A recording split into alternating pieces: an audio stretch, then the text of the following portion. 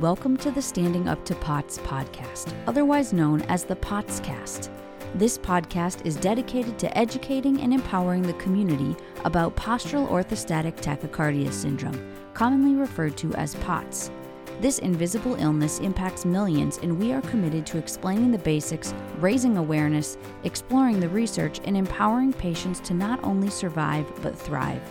This is the Standing Up to POTS podcast. Hello, fellow POTS patients and most appreciated people who care about POTS patients.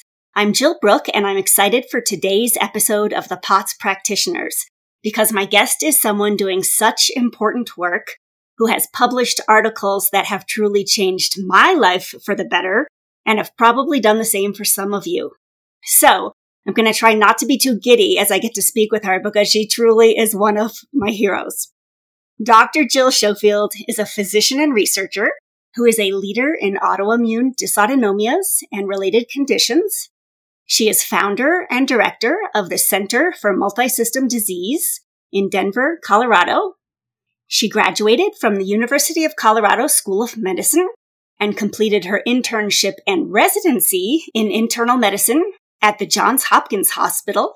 In 2014, she uncovered the important association between autonomic disorders and antiphospholipid syndrome, which we will explain, so don't worry if you don't know what that is. Dr. Schofield has advanced training in multi-specialty autoimmune disease and thrombosis. She is a founding and active member of the Masterminds International Listserv, which means she is one of the very top experts, leaders, and educators in mast cell activation syndrome. Dr. Schofield has published numerous research papers and regularly presents her work at national and international meetings.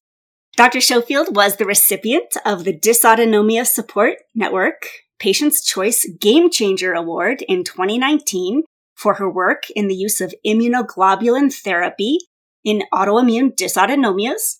And again, don't worry if you don't know what that is, we'll talk about it. And Dr. Schofield has developed considerable expertise in searching for the underlying cause of dysautonomia in both adults and children who fail to improve with conservative therapies. Dr. Schofield, thank you so much for being here today. Thanks for having me, Jill. I really appreciate it. And it is true. There is a particular article of yours from, I think, 2018 that I take with me every time I go to the infusion center. And so really? You have been discussed several times when I needed it. I'm glad to hear that. So you founded your clinic to specialize in disorders like POTS, MCAS, EDS, Hashimoto's, thyroiditis, celiac disease, and other kinds of complex autoimmune conditions that affect multiple systems of the body. And we don't hear about very many clinics for multiple systems of the body. We usually hear about clinics for one system, like a cardiology clinic or a GI clinic or dermatology. So I'm wondering, why did you choose to specialize in the complex things, and why did you create a clinic for multi-system disorders? Well, one day I hope there will be training in multi-system disorders, because I think that formal training, a formal fellowship, because I think that's what we need, because these disorders don't fall into anybody's silo as they currently exist.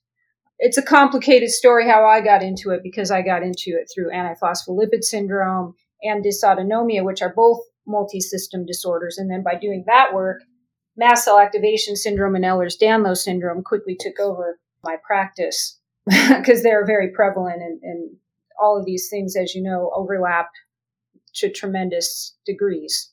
So antiphospholipid syndrome that you just mentioned, that is one of your claims to fame, that you discovered a connection between, I believe, POTS and migraines and antiphospholipid syndrome? Autonomic disorders and antiphospholipid syndrome. Oh, okay. We describe that association. Causation is hard to prove, but we published the first case series associating those two conditions. And I think it's a really important link. It may not be the most common cause of POTS.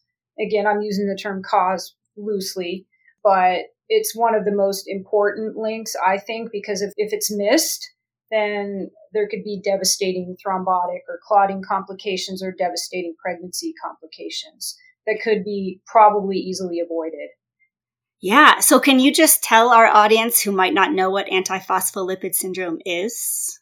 It is an autoimmune clotting disorder. It's a cousin of lupus in that actually it was first described in patients with lupus, and about a fifth or so of patients with lupus actually have antiphospholipid syndrome. If it's occurring in association with lupus, we call it secondary antiphospholipid syndrome, but it was later learned that it more commonly occurs without an association with lupus, and we call that primary antiphospholipid syndrome. But the layman's term or the layman's name for it is sticky blood, or it's also called Hughes syndrome after Dr. Graham Hughes, who's a rheumatologist in the UK who first described antiphospholipid syndrome in 1983. And it's very complex because there are criteria, and in order to meet the criteria, you have to have either had a clotting event, a clotting in veins like a pulmonary embolus or a deep vein thrombosis, or a clotting in arteries such as a TIA or a stroke, and or particular pregnancy complications, which are quite severe, and particular lab criteria. And if you don't meet those, then you don't have the syndrome, but you're just said to have the antibodies. So that's kind of frustrating. It's another case of, we wait until you have what could be a catastrophic or fatal event before we diagnose you with something. So that's frustrating. But the problem with the way that in which that arises is the criteria, or they're called research or classification criteria, were intended to capture a uniform group of patients, of the worst patients, for research purposes in what's a very heterogeneous condition. But there are no diagnostic criteria, so those research criteria get used for diagnosis. And it just leads to a lot of confusion. But it's another of the systemic autoimmune diseases like lupus or rheumatoid arthritis or Sjogren's. It actually often goes together with Sjogren's, particularly in patients with POTS. There's often an overlap. So it can have some of the similar symptoms that are seen in systemic autoimmune diseases like joint achiness and fatigue and whatnot. But the hallmarks are clotting in veins or arteries and severe pregnancy complications. Okay. And do you have ways that you can treat it if somebody does have it? Well, I screen many of my POTS patients for it because I don't want to miss them. There are certain features that kind of make me think more that somebody might have those antibodies and make me more likely to test for the antibodies. I'm not answering your question directly, but I want to explain a little bit of background. And those are pretty severe refractory migraine, often with aura, like visual phenomenon that occur before the headache, for the migraine. Livido reticularis, which is a lacy-like pattern to the skin, most commonly found on the arms and the legs around the knees.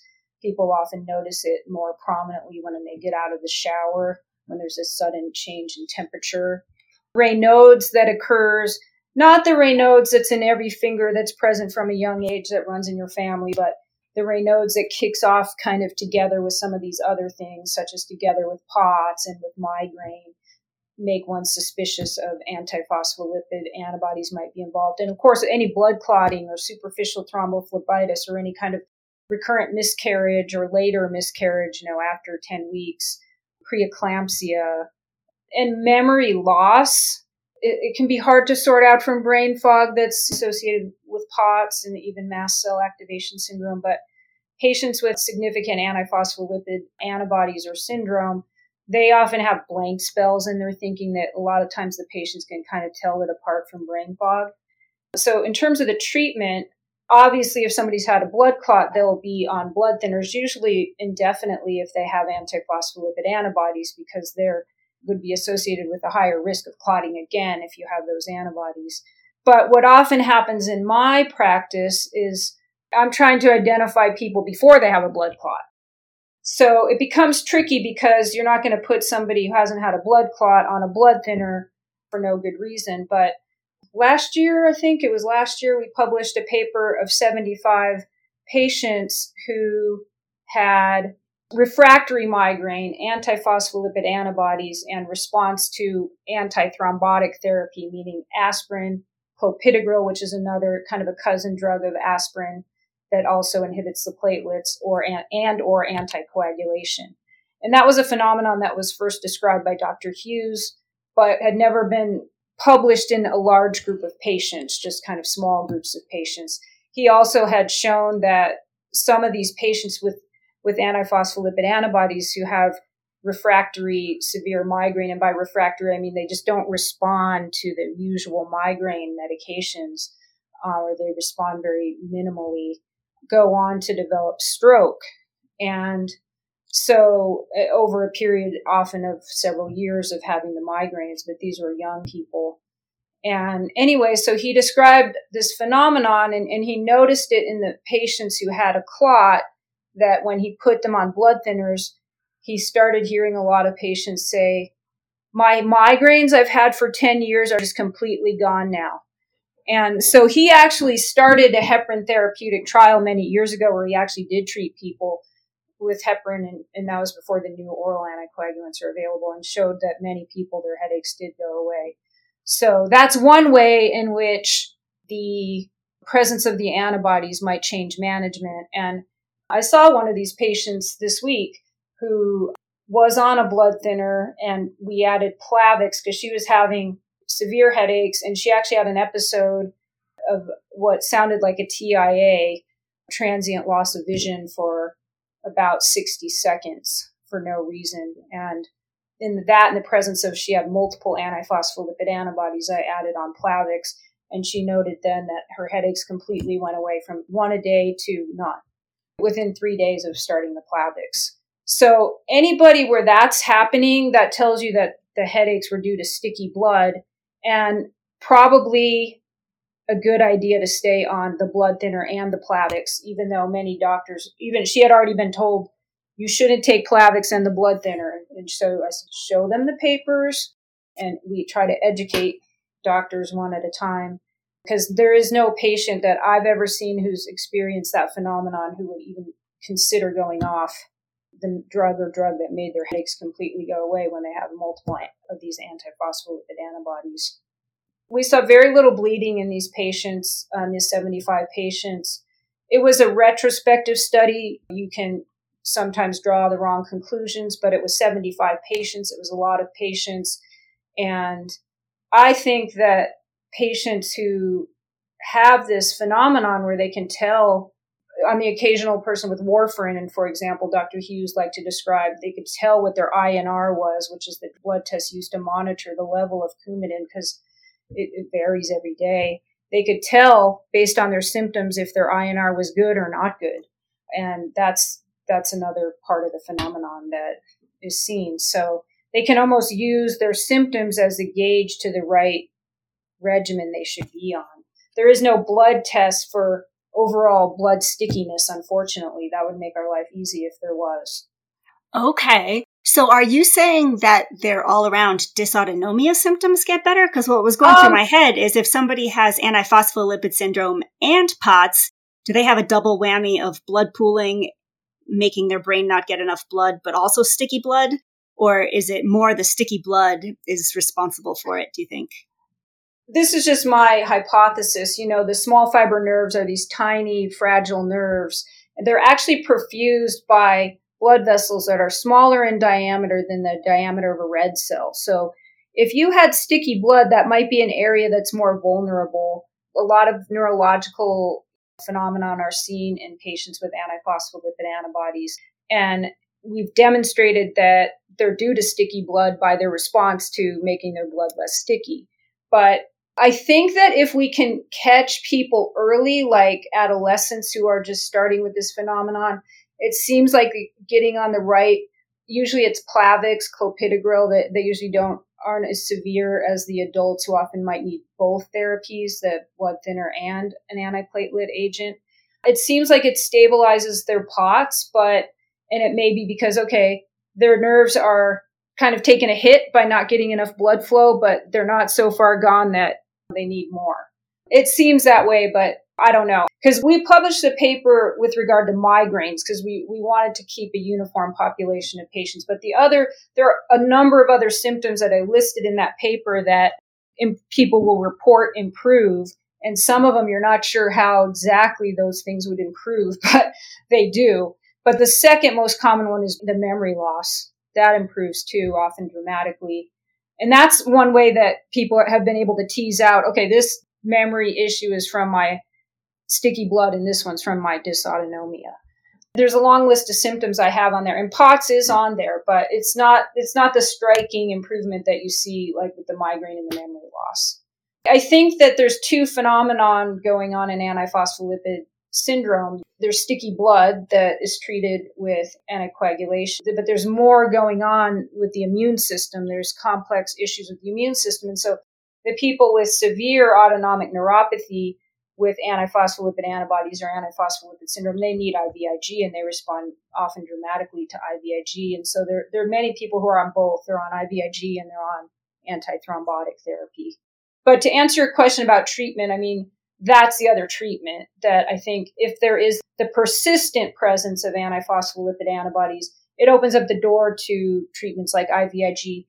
They're not necessary in everybody with the antibodies. So my approach has become to start by treating the more conservatively, like treat the POTS with the Band-Aid POTS treatment, right? You know, like vasoconstrictors and salt and exercise and things like that. And treat any mast cell activation that's usually also present. And then if they're not improving with all of these drug trials, then to me, it says, okay, their autoimmunity needs to be treated. And that's kind of how it usually shakes out. But I definitely have people, even people who have 4 antiphospholipid antibodies who do not need IVIG. They improve by just targeting their POTS, targeting their mast cell with these more conservative therapies. So I always give like 6-9 month trial, try to improve things with the more conservative therapies. Because IVIG is not only that is extremely expensive and hard to get approved, it's burdensome. It's an all-day infusion on a regular basis. Yeah, maybe we can talk about IVIG now, because you are really one of the very top leaders on using that in dysautonomia. Do you mind giving us your high level when you use it? And it's a game changer therapy in the selected group of patients. Somebody who doesn't have autoimmunity, it's not going to do anything. If anything, it'll probably make your mast cell worse. That is how I've come to define who needs it. It's the same concept as, the people who have a structural issue like a CSF leak or untreated severe craniocervical instability. They often also do not respond very well to these Band-Aid medications targeting POTS or targeting mast cell. They just don't respond to anything. So that failure to respond in any kind of meaningful way to things always is a light bulb that, okay, we're missing something here. And in the case of the autoimmunity, I'm not usually missing it. I know it's there. I just know that not everybody who has autoantibodies needs IVIG. In the people who don't need IVIG, I always recommend hydroxychloroquine or Plaquenil. And it doesn't do anything for COVID, but it's a great drug for autoimmunity, kind of stabilize autoimmunity. So it's not like we're not treating that piece of it. It's just that it doesn't need the bigger gun of IVIG, or occasionally we use rituximab, which is another potent immune modulatory therapy. So to be clear for people who are not super familiar with IVIG, it's not that it gets used on any old autoimmune condition, right? Actually, if you look up any autoimmune disease in the medical literature, you can find reports of benefit from IVIG. Oh. It's just that there are easier to give, less burdensome, time-consuming infusions like IVIG, and cheaper, less expensive medications that are used for most other autoimmune conditions. And then there's just a few that have shaken out as where IVIG seems to be the best therapy. And so there aren't really that many FDA-approved conditions for IVIG, but 3 of them are immune-mediated disorders of the large fiber nerves. So actually, the very first case report of using IVIG in a patient with dysautonomia was thought to have a pure dysautonomic variant of Guillain-Barré syndrome, which is one of the large fiber immune-mediated neuropathies for which it's FDA approved. So that was how it got approved, and he had a dramatic response, and he probably didn't really have Guillain-Barré. He probably had small fiber neuropathy, but as you know, the technology for diagnosing small fiber neuropathy is quite new, so people went undiagnosed. So yeah, some of the neurological conditions are FDA approved indications for IVIG, and then there's some dermatological conditions too. And there's just a few spattering of things. So most of the other autoimmune conditions are treated with other drugs. And another one called Kawasaki's disease in kids is first line in therapy is IVIG. So I think, that was how IVIG came to be the kind of go-to drug for small fiber neuropathy, because once that case report was published, then other ones got published. And then, then we ended up, and Dr. Oaklander and myself ended up doing 2 large case series retrospective of our patients we had treated. And there is an ongoing randomized clinical trial that Dr. Vernino is running at UT Southwestern.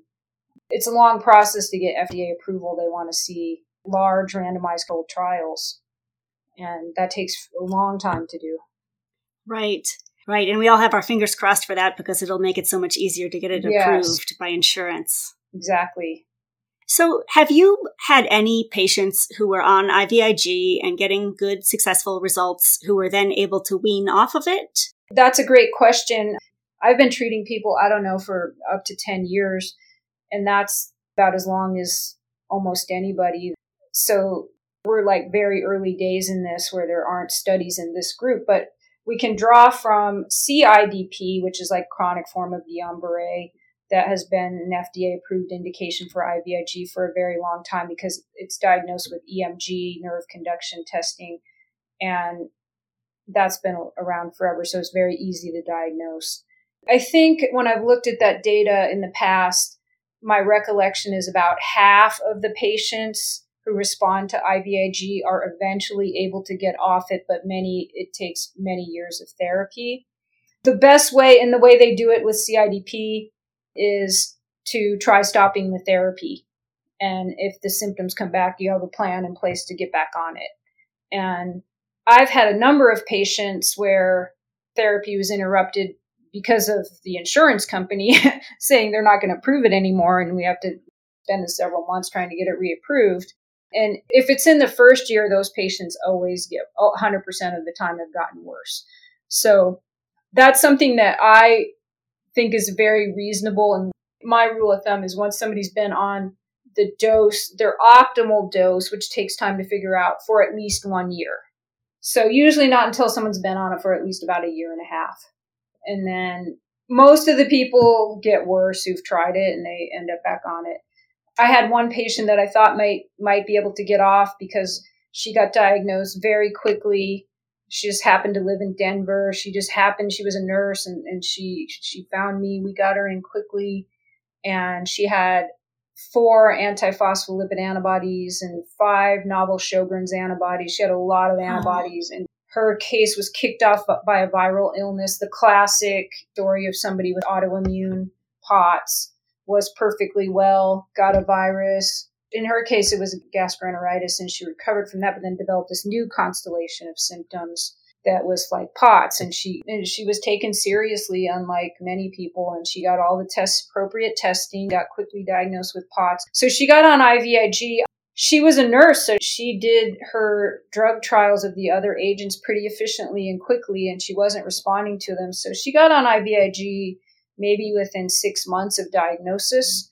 So I thought she had a good chance to get off, but she got off, but she got worse after maybe 6 months. And IVIG has a long half-life, so it sticks around in the body for 4 months. So that kind of fit the right time course of what you might expect.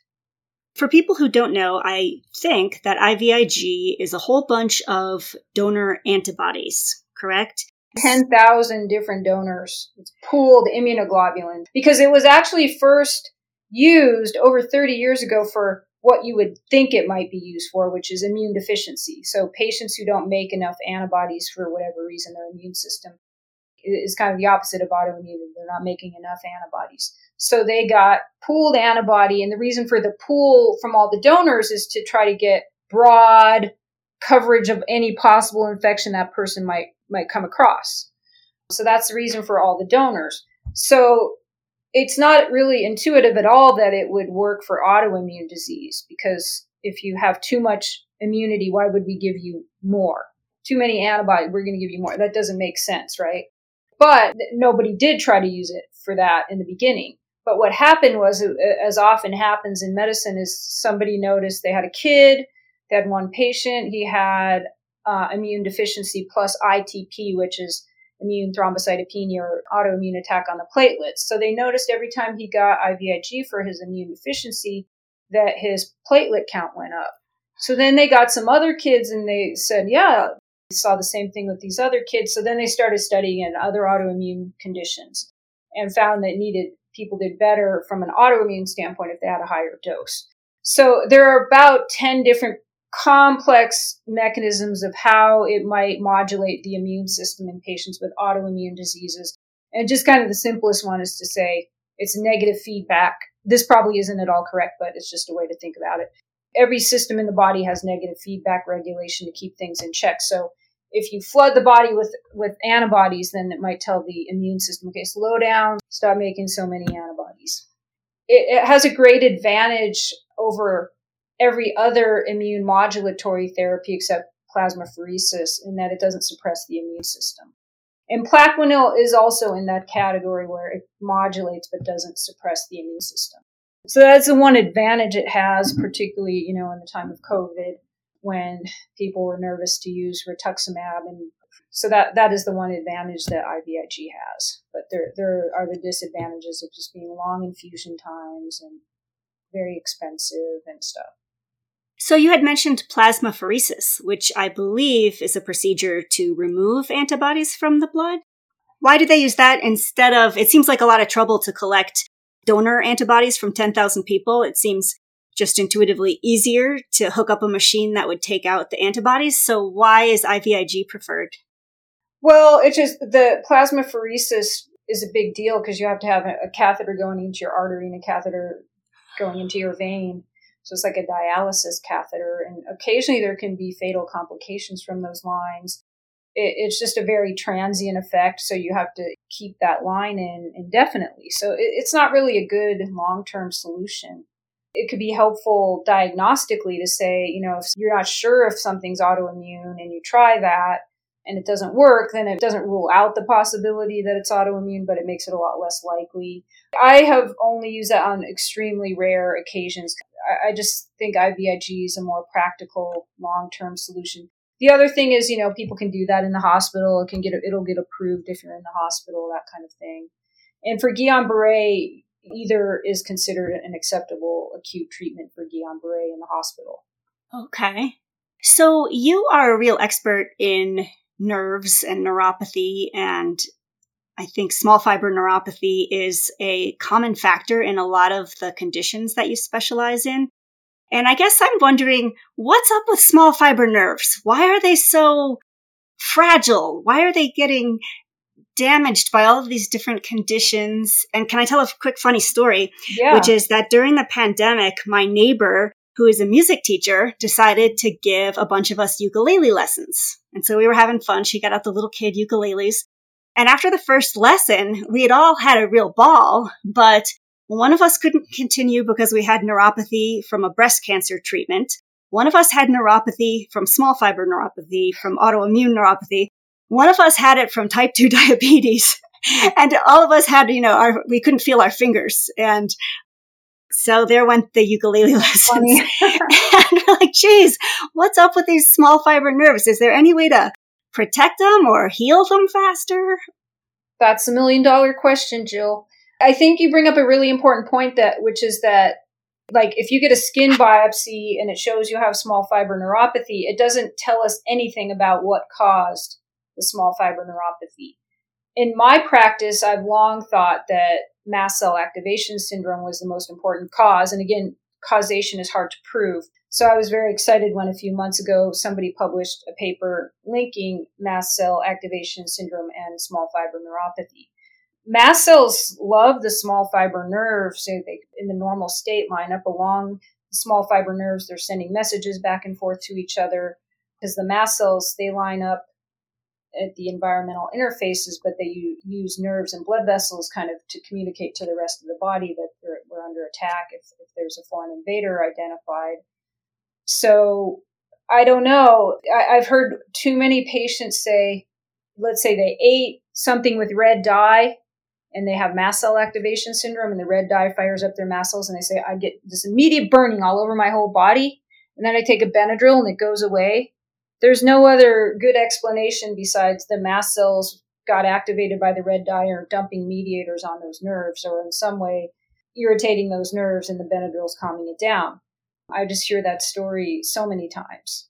And some of the small fiber nerves, remember, are sensory. They control pain, itch, and temperature sense, and some of them are autonomic. And in my patients that I've done skin biopsies on, I would say about 2/3 of patients have issues with both, maybe 3/4, and occasionally someone just has only autonomic or only sensory. And it doesn't always align perfectly with their symptoms, probably because, it's a patchy process. But there are many causes of large fiber neuropathy too. I just think nerves are vulnerable to insults. Small fiber nerves are more fragile. They're not protected by that coat of myelin. They're small. They just seem like they would be fragile and more susceptible. But thankfully, they can regenerate. Are there any ways to make them regenerate faster? That's a whole field of study outside of my world, but nothing that I know of today in 2022, but treating the underlying cause is what we try to do. If it's mast cell activation, try to work on treating the mast cell activation. If it's autoimmune, treating the autoimmunity. And that's, again, how you know if the autoimmunity needs to be treated. If you treat the mast cell, treat the POTS, and the person's not getting better, that means, there's some ongoing insult presumably to the small fiber nerves. Other things, are those stealth infections like Lyme, Bartonella, Babesia. Those are also potential causes. HIV, hepatitis C, there's a number of causes. Vitamin deficiencies. So I always try to check. U.S. Preventive Health Services Task Force recommends all sexually active people for HIV and hepatitis C, which both can cause small fiber neuropathy.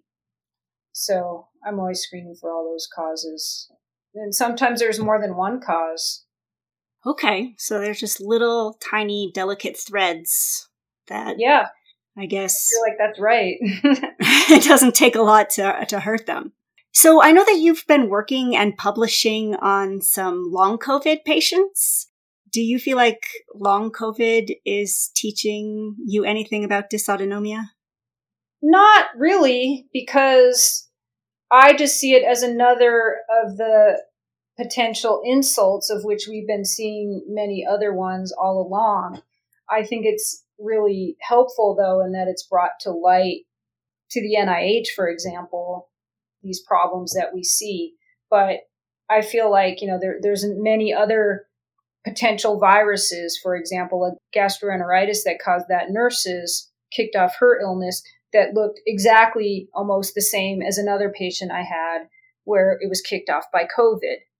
So it's long been known that to get an autoimmune disease, you have to have a genetic predisposition, and then you have to have an environmental insult or trigger. And there probably, in reality, I would guess, are more than one trigger. And whatever those triggers are, might lead one person to get lupus and another person to get antiphospholipid and another person to get rheumatoid arthritis within the same family. So I don't really see it as any different than any of the other triggers, really. Mm-hmm. My approach has been to treat the long COVID patients the same as my other patients, same way, and they usually respond in the same way. At least the subset that I've seen, and I think there can be different subsets of long COVID probably, so it's, I'm sure, very heterogeneous, and patients with more cardiac issues separately. I don't consider POTS a cardiac issue, I consider it a neurologic issue. But hopefully it will lead to advancements in the field because of increasing awareness. Yeah. So I think maybe more than other physicians, you mention lifestyle approaches. Do you mind just taking a minute to talk about what lifestyle approaches you think are important? And you have to exercise if you have POTS and Ehlers-Danlos, like those two conditions you have to do it. You won't get better if you don't figure out a way to do that. There's the occasional person where exercise, they have severe post-exertional malaise and they just cannot exercise. But that is the minority in my practice, extreme minority. And if you have to start with 1 minute a day on a recumbent bike or 30 seconds or whatever you have to start with, do what you can. Next week, try to do a little more. Next week, try to do a little more. But diet has been so huge. I think it's important for mast cell activation syndrome, much more than autoimmunity. I mean, I know it's touted more as an autoimmune diet, but my experience is that the people it seems to really help is the mast cell patients who are so sensitive to chemicals, and not all of them, but the vast majority just getting on an anti-inflammatory, non-processed, mostly organic diet, getting rid of all the chemicals. And that's a major lifestyle change for some people. Most of the people who come to my practice are eating that way. But if you eat the SAD diet, the standard American diet with like hot dogs and fries, not only is there no nutritional value in that quote unquote food, but it has also a lot of toxins in it. It's just all these chemicals that mast cell patients are much more sensitive to. And then many do better with the gluten-free and or dairy-free. Some people it's both, some people it's one or the other. And a low histamine diet, or figuring out what high histamine foods are triggering for you, is also very helpful for many patients with mast cell activation syndrome. So my preference is always for people to do those things first, because the key to treating mast cell activation is figuring out what the triggers are and eliminating them if you can. So sometimes people are just so unwell, we start with drug trials, but eventually I try to get people to do those dietary things. I've just seen so many people dramatically improve just with those two things. So you're located in Denver, the Yes. Mile High City, very Yes. high altitude, Yeah. thin air. What do your dysautonomia patients say about changing altitudes? I don't think it's a POTS thing. I think it's a mast cell thing again. I have a number of people that can tell exactly where they get worse. We have a number of people leave Denver because they feel better at lower altitude. I think I have 2 patients who feel better at high altitude. You always see yin and yang in mast cell, right? Like somebody, this makes them worse, someone that hot makes them worse, the other pretty cold makes them worse. You see all these opposites, but it's very clearly, at least in my anecdotal experience, it activates mast cells. And the mast cells are just sensitive to like barometric pressure change, temperature change. They're just like these finicky, right? So that's what I think it is. I don't think it's POTS. Well, we love listening to you about what you've heard from other people.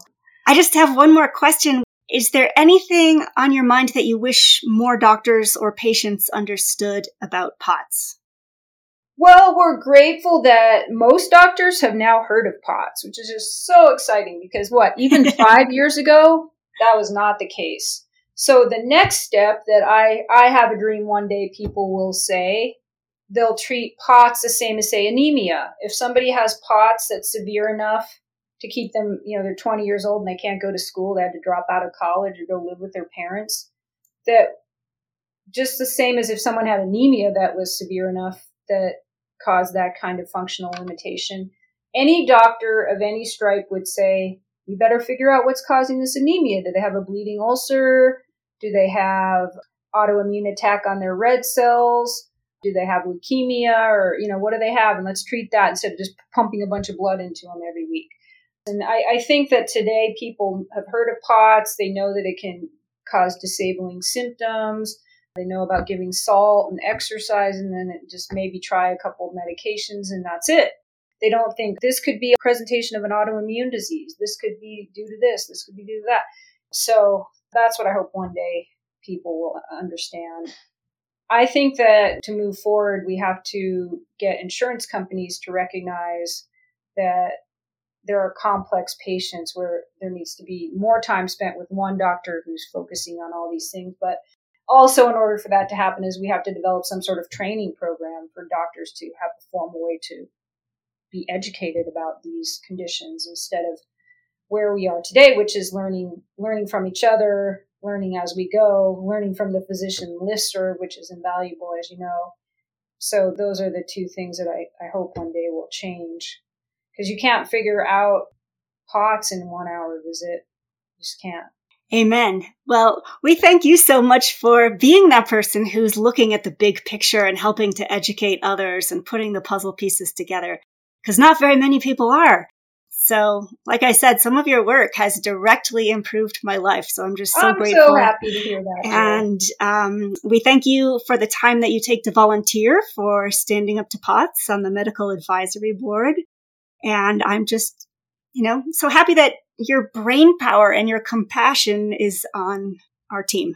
So thank you. Thank you. And the same to you for sharing your expertise and pouring all of your time and energy into helping other people have an easier time than you did some years ago. Oh, well, thank you. Yeah. Thank you very much. And hey, listeners, as always, this is not medical advice. Please consider following us because it helps us get found by more cool people like you. Thank you for listening. Remember, you're not alone, and please join us again soon. You can find us wherever you get your podcasts or on our website, www.standinguptopots.org/podcast. And I would add, if you have any ideas or topics you'd like to suggest, send them in. You can also engage with us on social media at the handle Standing Up to POTS. Thanks for listening, and we hope you join us. This show is a production of Standing Up to POTS.